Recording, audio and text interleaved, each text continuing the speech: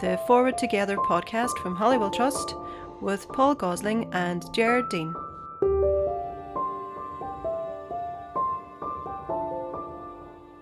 Hello and welcome to the Forward Together podcast.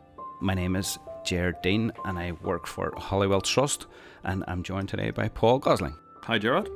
So this podcast is a series of conversations with community and political representatives addressing a number of main issues, or four main issues: increasing the civic voice, creating a more shared and integrated society, dealing with the past, and addressing the constitutional question. And for this conversation, Paul, you met with Peter Osborne. Yeah, and Peter, at the time I interviewed him, was still chair of the Community Relations Council, which is the funder of these podcasts. Yeah, that's in fact, right. He's been replaced since then because they had a change of the board at the Community Relations Council, but Peter was very personally committed to this project. Yeah, and it was a really interesting conversation that you have. So we're going to hear from Peter in a minute, but I found some of the interesting topics being like independence of the sector. He talks about that as an important thing.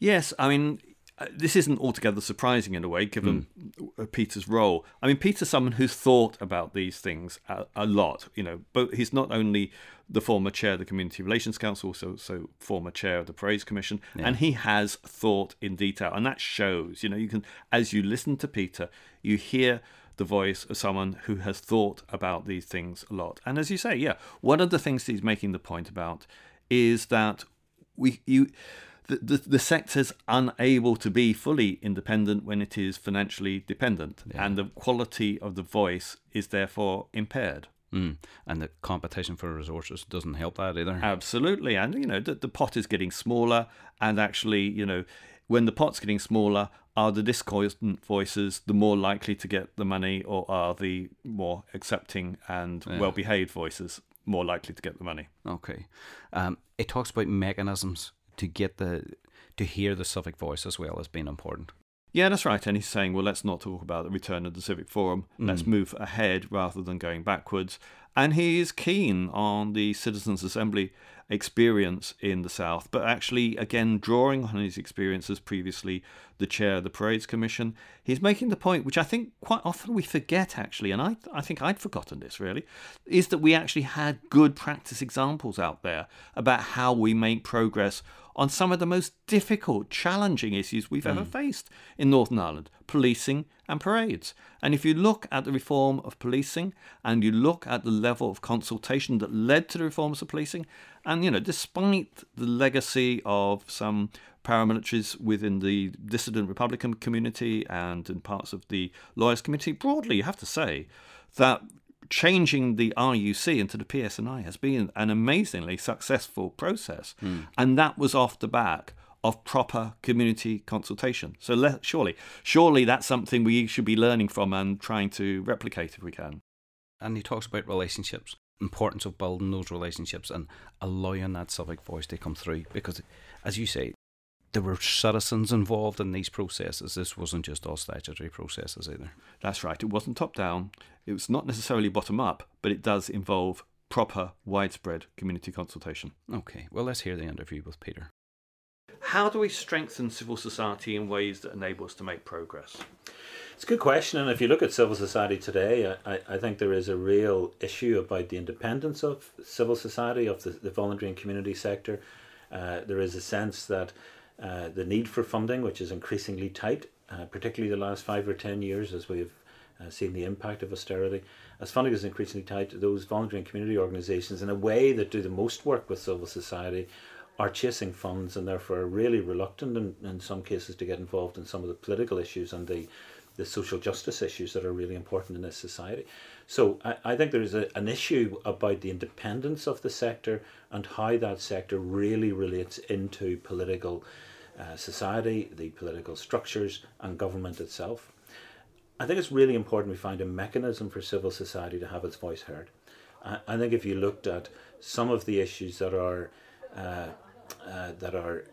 problematic in politics in Northern Ireland today, I suspect if you handed some of those issues over to civil society, they'd find an answer very quickly, regardless of what those issues are. Now, some people would say that's an argument for bringing back the Civic Forum, which was part of the Good Friday Agreement. I'm not overly in favour of bringing back a Civic Forum in that way. I think there were limitations to that. Part of that, the limitation in a practical sense, was around the commitment to it by government, but also the funding that it received. But also who was on that civic forum was a real issue and would continue to be a real issue. I am a fan of things like citizens' assemblies that we've seen working in the Republic of Ireland very, very successfully. And I was down at the citizens' assembly that dealt with the environment. And what I saw there was 100 people drawn from civil society, randomly sampled, geographically spread, different genders, different age ranges, different socioeconomic backgrounds, no political baggage. And they were really intensely exploring issues from the perspective of the evidence, not from the perspective of anything around politics or around what constituency they would have to represent or who might have more influence on who gives them votes. And they explored the evidence and they came up with conclusions that were just logical and that therefore would be good policy based on good evidence. And when you look at the two big successes of the Citizens' Assembly in the South around same-sex marriage and reproductive rights, you have essentially politicians devolving, making recommendations to a Citizens' Assembly who look at the evidence, come up with recommendations, and then it's endorsed at referendum. And in those two cases, you had change on major social issues that caused the political parties difficulty, but the process itself allowed the political parties, I suppose, to engage in a process where they weren't then taking decisions. They were allowing the Citizens' Assembly to look at options based on evidence, and then people in the whole country to take the decision at the end of the day. So there are mechanisms that work, and I think in Northern Ireland we need to find mechanisms to allow civil society to have the voice. Because when you look at some of the big successes of the peace process over the last 20 years, two of the big successes, I would argue, are policing and parading. What do they have in common? Well, what they have in common is policing, amongst other things. When policing reform was mooted and then was processed, you had a panel from civil society that was led by Chris Patton, but with people from Northern Ireland who came up with that report and shaped policing and the change in policing, which I think anybody from any political party or any political persuasion would say has been a big success so far. Confidence in the policing has increased substantially, albeit there are still challenges. On parading, you had a parades commission that was established from civil society. You had 7 people drawn from across the community. I chaired it for a number of years and was a member of it for a number of years. In the 9 years that I was involved with the parades commission, we never took a single vote. It was based on discussion and consensus of people coming from across the community, and while we didn't get everything right, we got most things right in a really contentious, sensitive area of peace building here around parades. Civil society coming together, they can take decisions and they can take good decisions. So we need to find mechanisms, and there are 2 or 3 examples of potential mechanisms that I think would be really useful here. And I suppose the last thought on it is, part of this is about understanding that when you build a peace here, and we're less than halfway through our peace process, it is about relationships, and that is about relationships within civil society, and that leads to all sorts of issues around structural change, but it also means that we cannot afford another 10 or 20 years of focusing exclusively on political institutions as the way forward for this peace process. Yes, they're important, but it's relationship building that is at the heart of peace building. Now, you said some really interesting things there, Peter. One of which is about citizens' assemblies, and I suspect that what you said there would be broadly supported across much of the community sector in Northern Ireland. You mentioned your concern about the lack of independence, and let me just tease this out a bit more, because on the one hand, I suspect what you mean is that community groups don't feel that they can have an independent voice necessarily when they're putting their funding at risk. And secondly, there is a perception that in many grassroots areas, neighbourhood-based organisations, the political parties try to control those organisations. Is that the type of thing you mean by the threat to independence? I think both of those areas are valid issues. I think I was talking more about the first than the second, but let me touch on both.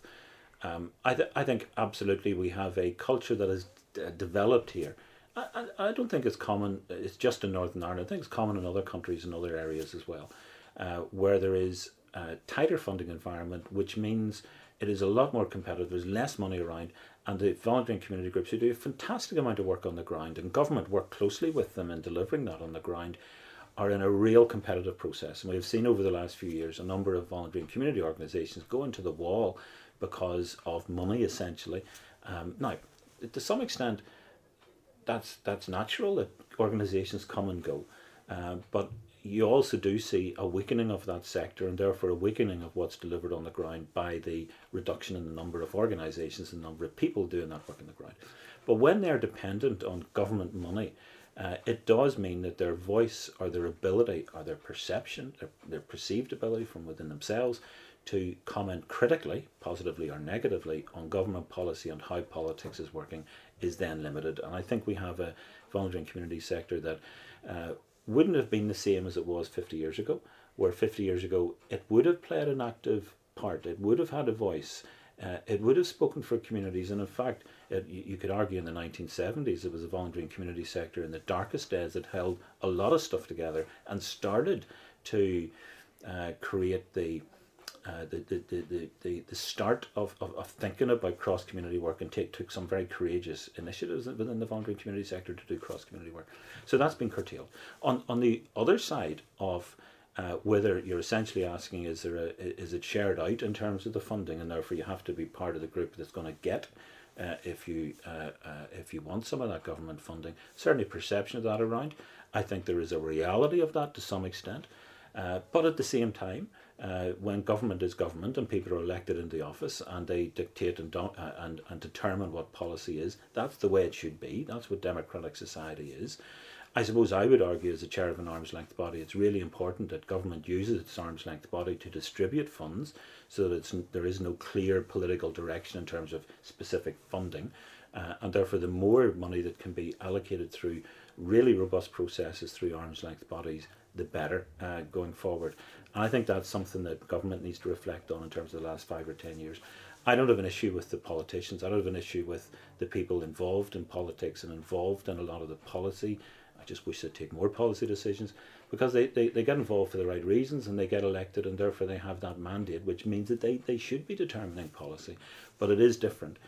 When you're looking at people making applications for funding, they should be treated fairly, and the way to do that, I think, is through strengthening arm's length bodies. And it's also, of course, the issue of whether sufficiently in Northern Ireland we have evidence-based policy making. But to move this into a different context, I mean, how do we achieve a more shared and integrated society? It's a fantastic question, and I would put it in the context of, I think we need to be real about what this peace process is about. First of all, we are in a process that will last at least 50 years. Some people think when the agreement was signed we had peace. We don't. Some people think it would take 10 or 20 years. It won't. It will take generations, and it will be at least 50 years. So 20 years on from the Good Friday Agreement, we are less than halfway through this process. I say that because we need to have the context right of this is at times slow. There's no quick fixes, but we also need to understand that it can go backwards as well as forwards. There's no inevitable forward flow to the peace in Northern Ireland. And we're in a very serious situation at the minute where at best we're standing still. Now we need to understand that, because we need to understand that we really do have to reapply ourselves to the essentials and the principles about what peace building around here is about. And we need to get this place moving forward again at some point. Politics is really important in that, but it's about more than politics. How do we transform? I think in 20 years since the agreement, we haven't taken the transformational decisions that are necessary. We still have a society that is as segregated as it ever was. And we still have new people coming through, young people reaching maturity, becoming adults, that are living in segregated housing, that go to segregated education, that because of those things, they are then socialised in a way that is segregated. In a way, our system is the greatest degree of social engineering that there's ever been. I mean, I'm somebody that is a strong advocate for young people learning and developing together, and I'm told, because I would be a supporter of that, integrated education, but also wider than integrated. It's not just about integrated education. I'm told I want to socially engineer. It's not me that socially engineers. It's the people who created a system 100 and more years ago that segregate our children when they're 4 or 5 years old. That's the greatest degree of social engineering you could actually get. So we need to start taking the decisions that break that sort of thing down. And in the 20 years since the agreement was signed, we haven't done that. Shared education is good. It's important. It can lead to some positive results. But my fear is that shared education, while it's driven by the money, will be like throwing a bucket of water over a rock. When the water dries up, you wouldn't know what had happened to start with new people coming through a still segregated education system, a still segregated housing system, a still segregated way of living in general. So how do we start to do that? Well, we need to seriously look at things like we have a teacher training system, adults, which is segregated.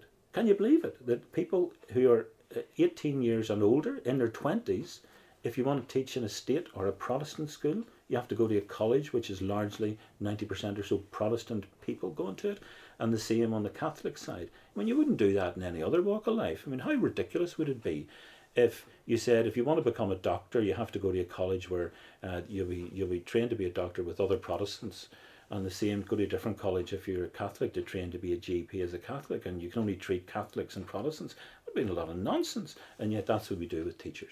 So we need to take a really serious look at how we have a one teacher training college for everybody in Northern Ireland.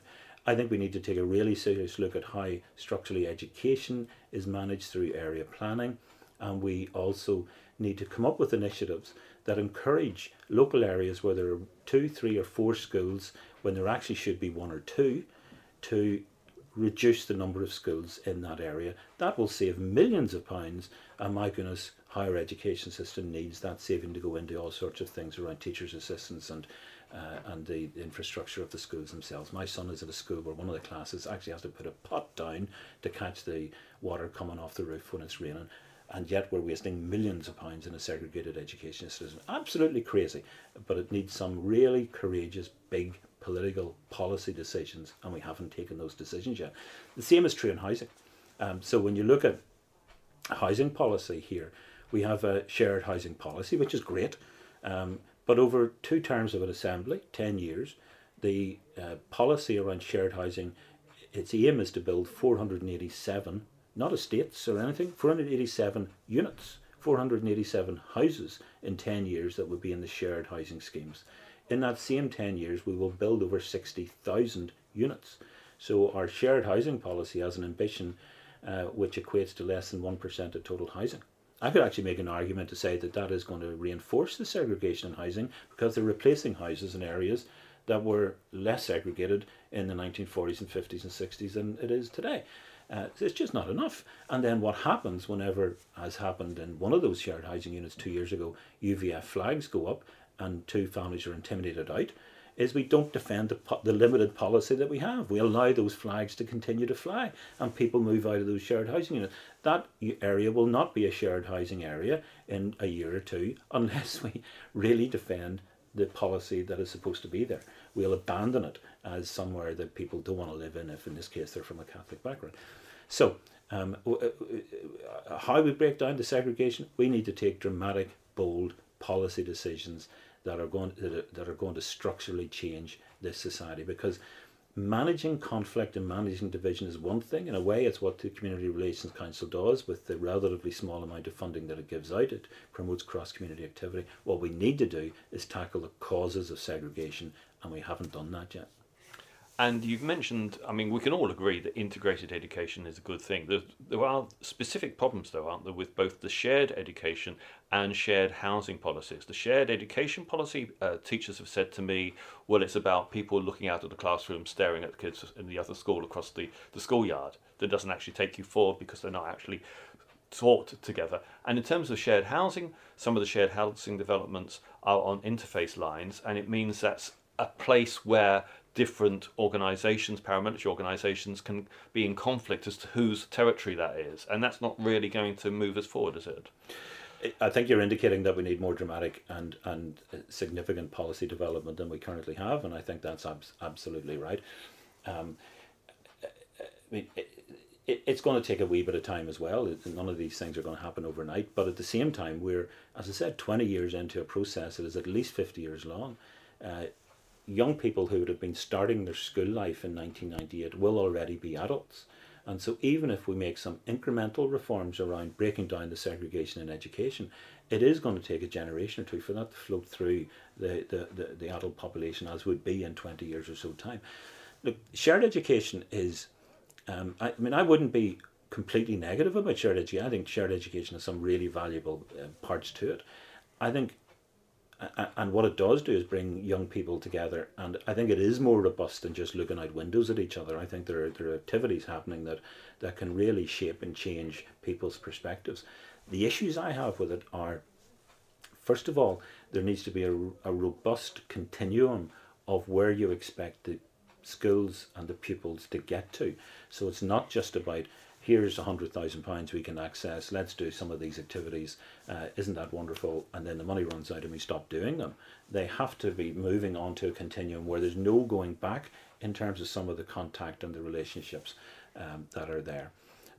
And that is just fundamentally important to it. Otherwise it will be like throwing a bucket of water over a rock. It will dry up and you wouldn't know what had happened when the next cadre of young people come through the education system. But I also think we do need to take some really robust policy decisions about not just the continuum, but about how schools move from become one in certain areas. And I think we need to incentivize that for people. I understand, I mean, I've talked to a lot of politicians across the divide, and they'll tell me they're supporters of integrated education, and that's good. I think there's more than just integrated education we can look at. It's not just integrated education, but that's positive. But you then don't see many of those politicians coming out and being public advocates for it. Now, why is that? The reality is, for many of them, they don't see the benefit to their interests or their views about life and how things should develop here. I think we need to incentivize both the schools and the politicians and others to become greater advocates of changing the segregated nature of our education system. So, I mean, I'll give you an idea. So I'll not name the areas, but there's two villages a mile apart along a part of the coast in Northern Ireland. Those two villages have fewer than 250 children of primary school age. Yet those two villages a mile apart are served by 4 separate schools. Now, that wouldn't happen anywhere else in these islands. And how much money is spent on 4 schools compared to 1 or 2? It's not a straight division, because there's money that would be spent on 1 or 2 that would be spent for. It's not a straight division, but I'm sure there's hundreds of thousands of pounds of savings to be made. How do we get a policy in place in programme of government, for example, that says, do you know what, if those areas reduce the number of schools from 4 to 2, we'll keep that budget as it is. So the amount of total spending on those 2 villages on education will not change, but it will have 2 schools, and the £200,000 a year that the area saves will continue to go into the new 2 schools, or the now 2 schools.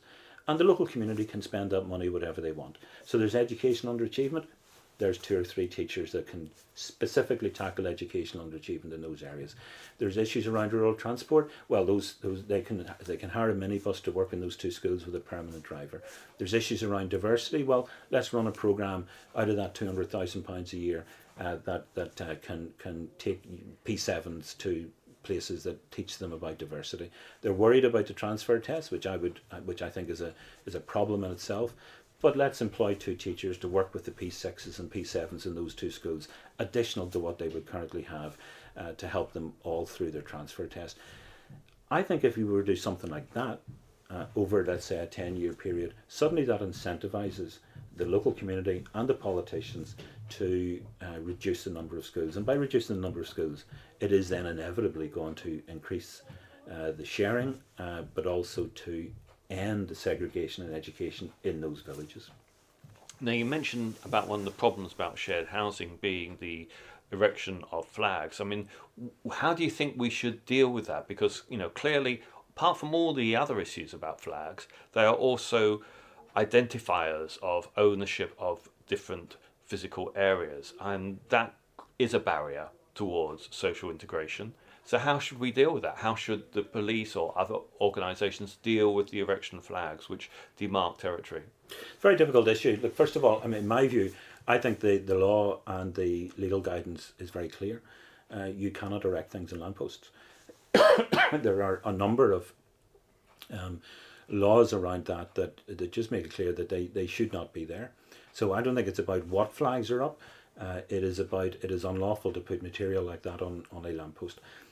I understand how difficult it is. It's not just a policing issue, it's for other agencies too. And can you take those flags down everywhere? I think that would be a huge challenge because of the number of flags that are up. I understand that. But when you come to a shared housing area, I think you need to implement the law. When the law says you cannot put flags up, it is even stronger when it comes to flags that are related to a prescribed illegal organisation. When it is done especially to intimidate, then those flags should be coming down in those shared housing areas. I think there should be zero tolerance in that. When the flags go up, give it a day or two to see if people will take them down themselves. But if they don't, they should come down. In that case, a couple of years ago, actually they went up in June. In one street they came down in September, but in another street, which was actually more the shared housing area, it took Santa Claus to come in December for people dressed as Santa to go up to put Christmas decorations up, and while they were doing that, they took the UVF flags down 6 months later. That's just, it's not acceptable, and it's certainly not acceptable in one of the flagship shared housing areas. So I think there needs to be courage and decision making in those areas to say it's just zero tolerance. There will be no symbols like that go up in shared housing areas. I think there's something we need to reflect on, how we encourage more people to want to live in shared housing areas, because we need to increase the numbers. I think 487 over 10 years is too little. I keep coming back to financial incentives for people living in those shared housing areas. I'd be open to other ideas, but it's certainly something that's there that may well help to increase the number of people living in those areas. But when they're there, they then need to be protected, and one of those is around flags and emblems. I think there's a wider issue which you're touching on about flags and emblems that go up. That's obviously going to be dealt with maybe through the FIC Commission, but with no assembly, the FIC Commission looks as if it's not going to be reporting publicly at all. I think that's unfortunate. I think they should produce the report. It doesn't have to go to ministers. It can go to the Secretary of State, or God forbid, it could actually go to civil society as a whole who have an interest in this thing. Let's see what they said. But I think that around flags, we do need clarification or reinforcement of the fact that it is unlawful to erect flags. Certainly erect flags to intimidate or to try to take over an area as one side of the community or another. Think about what that says. Because in Northern Ireland, there are very few areas that are council areas that are exclusively unionist or exclusively nationalist. Most of the council areas will be very close in terms of makeup, or have 60-70% Protestant unionist, 30% Catholic nationalist Republican.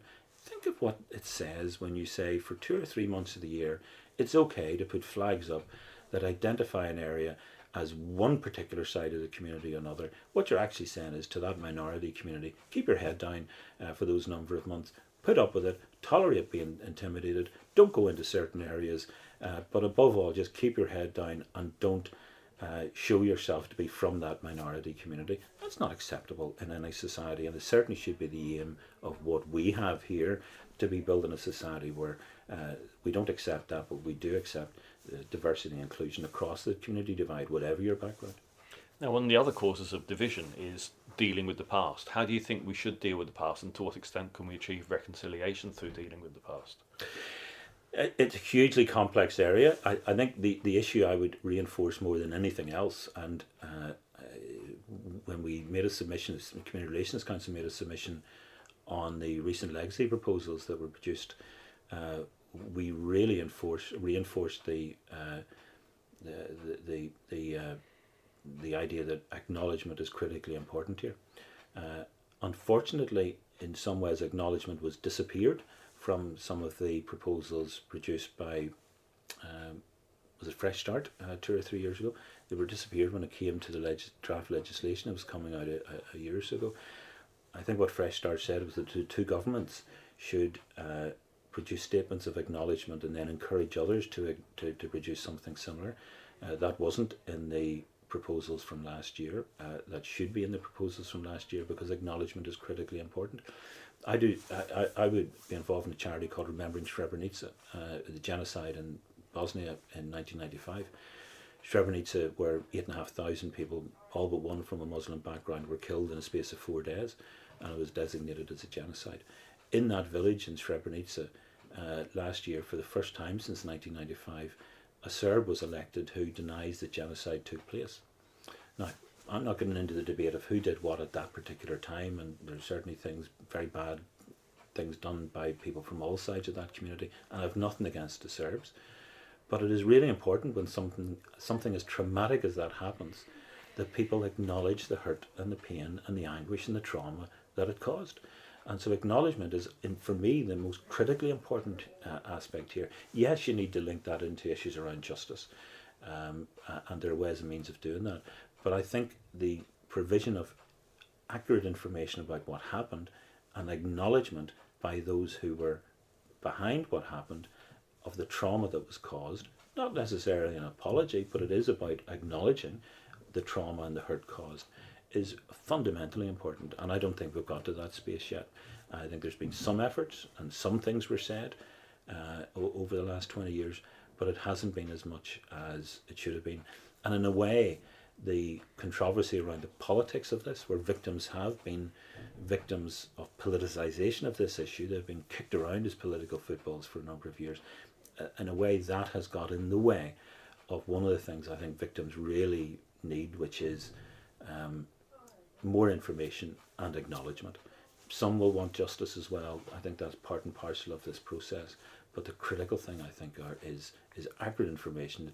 I hesitate to say the truth, because different people have different truths, but accurate information about what happened and genuine acknowledgement of the pain that was caused by what happened on all sides.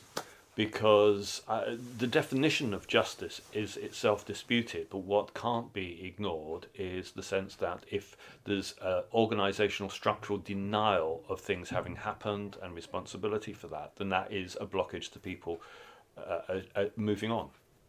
Yes, it is, and that's why I think what you're hinting at is where does that acknowledgement come from? It needs to come from all sides. There are things that the state did, both British and Irish, but in Northern Ireland, particularly in terms of the British state, there are things that people did on the Republican side and on the Loyalist side that need to be talked about more, the information provided on it more, and those people who were involved acknowledge the pain that was caused. And I don't think we've got to that place yet. Now, the other really challenging conversation that needs to be had is the constitutional situation. So how do we have that conversation in ways that don't dangerously inflame the situation? Gosh, it's not a good... we're not going through a good period at the minute, and Brexit, I think, has really increased instability. In the context of there being no executive, for the different reasons that the executive collapsed in January 2017, makes it more problematic still. I don't know is the answer in how you get into a real issue of constitutional discussion. I think we need to seriously need to address the issues of structural change before we can have any substantial conversation, meaningful conversation around some of those issues. What do you mean by structural change? Well, I'm talking about the reconciliation agenda. I'm talking about the structural change about how we organise this society. It's this sort of stuff, particularly around housing and education. If I was, I'm not coming from any particular political persuasion in discussing this question, but if I was a unionist, I would want reconciliation here, because I would acknowledge that reconciliation is an important part of making this place work, especially when we are all minorities in Northern Ireland now. There is no majority. We're all minorities. And so the only way you make this place work from a unionist perspective is to help reconcile the peoples in Northern Ireland so that they can work together better. But if you're from a nationalist or Republican background, I think exactly the same argument applies before you can get into any substantial conversation about changing the constitutional status or uniting the island as a whole in one political framework. And that brings you back to reconciling the people in Northern Ireland through the structural change. So I think it is just fundamentally important to both sets of people who want to either sustain the constitutional position or change the constitutional position to get into that structural change, that change of how this society organises itself. Otherwise, you will get no movement forward on any of those questions. Will continue to be minorities in this part of the island, in this part of the UK, and will continue to have the sort of really strained political narrative that we have. And at some point, we will go back into something that we don't want to go back into in terms of conflict. That's how important this is to reshape how this society deals with each other, to reshape the relationships that we have with each other, and that comes back to taking the big political policy decisions around housing and education. So how do we persuade politicians from either a unionist point of view or a Republican background that actually that focus on reconciliation has to come before the arguments as to whether we are better off within the UK or within a united Ireland? Well, I mean, we can say what we say, and we can do what we do, and write what we write, and discuss in the way that we discuss. Ultimately, it's up to them to make the leap and do less, do as much acknowledging the importance of reconciliation and housing and education, and more of actually supporting it in practice. I mean, let me give you an example. In I think 2015, might have got that year wrong. The Titanic building in Belfast received £60 million of public money. Fantastic building and a great facility, but that's £60 million. If the Community Relations Council were to distribute it to the core funded work that it does around reconciliation, it would take us 30 years. And the Titanic is one building amongst many that receive public money on the theme of economic development. So in my view, I don't think we prioritise reconciliation anywhere near as much as we should in central government.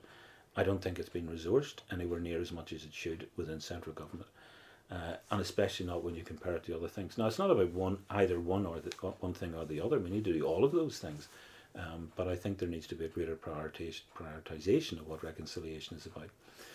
How do you persuade politicians to do that? Well, you make the arguments, but ultimately they need to come to the same conclusions, in my view, as I've come to and many others, which is that we need to put a lot more resource into it, and we need to make those systemic changes to how this society works. I actually think many of the politicians are in that same place. I think they do understand it, but it's a huge challenge. And when you talk about some of those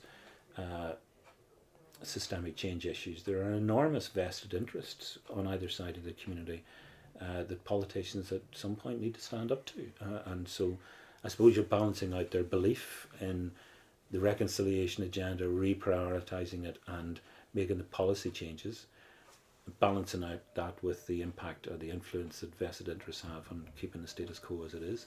I think politicians need to take the courageous step and do a lot more of the challenging and a lot more of the supporting of systemic change. Okay, Peter Osborne there, and with a lot more points they reflect, I think, on after hearing from Peter. I think the one that jumps out straight away is the fact that he believes this is at least a 50-year peace process, and we're only 20 years on it. That's right, and and he's also looking at what's happened in the Balkans as well. We can't expect too much, but at the same time, Peter's also saying we're not moving fast enough, and the example he gives, the slow pace in terms of providing shared housing, this is just too slow. And also, this is something that other interviewees have said, and Naomi Long is one of the people who said it very forthrightly as well, which is that, there's something very strange about our schooling system, to put it politely, that we're not educating kids together.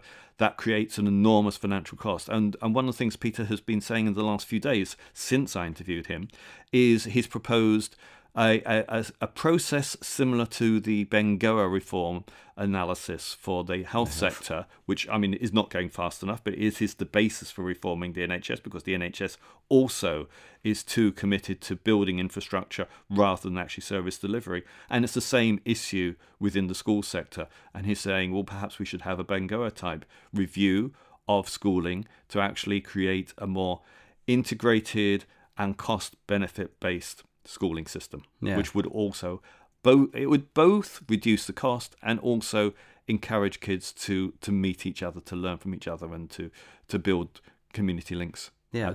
At childhood. And I suppose that the depth of consideration that he's given to this is reflected in the fact that he actually had some practical suggestions for how schools could be incentivised, demerge or declose or whatever it is. Yeah, and I mean, he's certainly not unique in saying this, that actually the way you're going to make progress around the plethora and the waste within the school sector is by creating financial incentives, because it just costs too much. I mean, the figure that Naomi Long gave us was, well, the duplication based around public service delivery because of the separated or segregated structures we have is between 750 million a year and 1.5 billion pounds a year.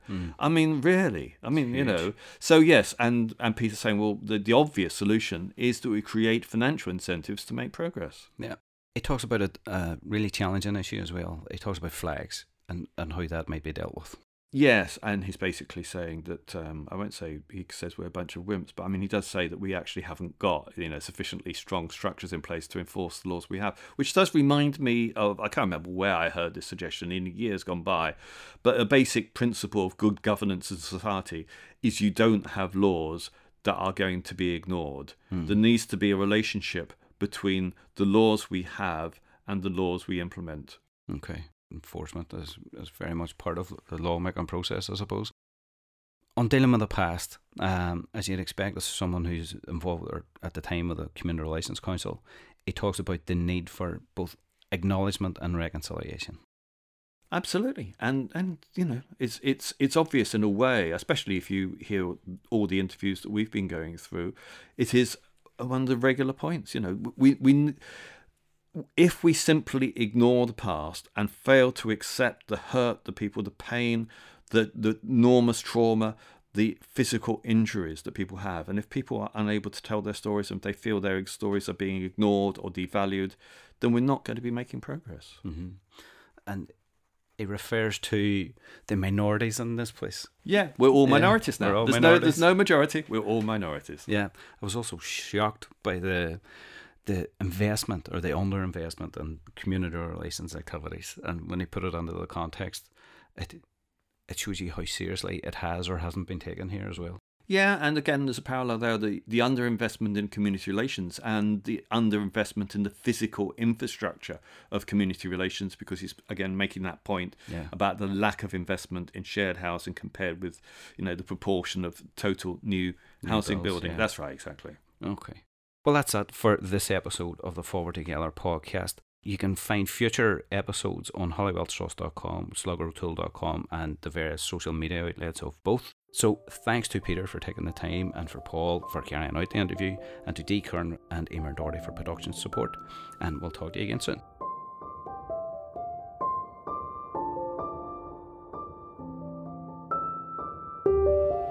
The Community Relations Council for Northern Ireland supports this podcast through its Media Grant Scheme and Core Funding Programme.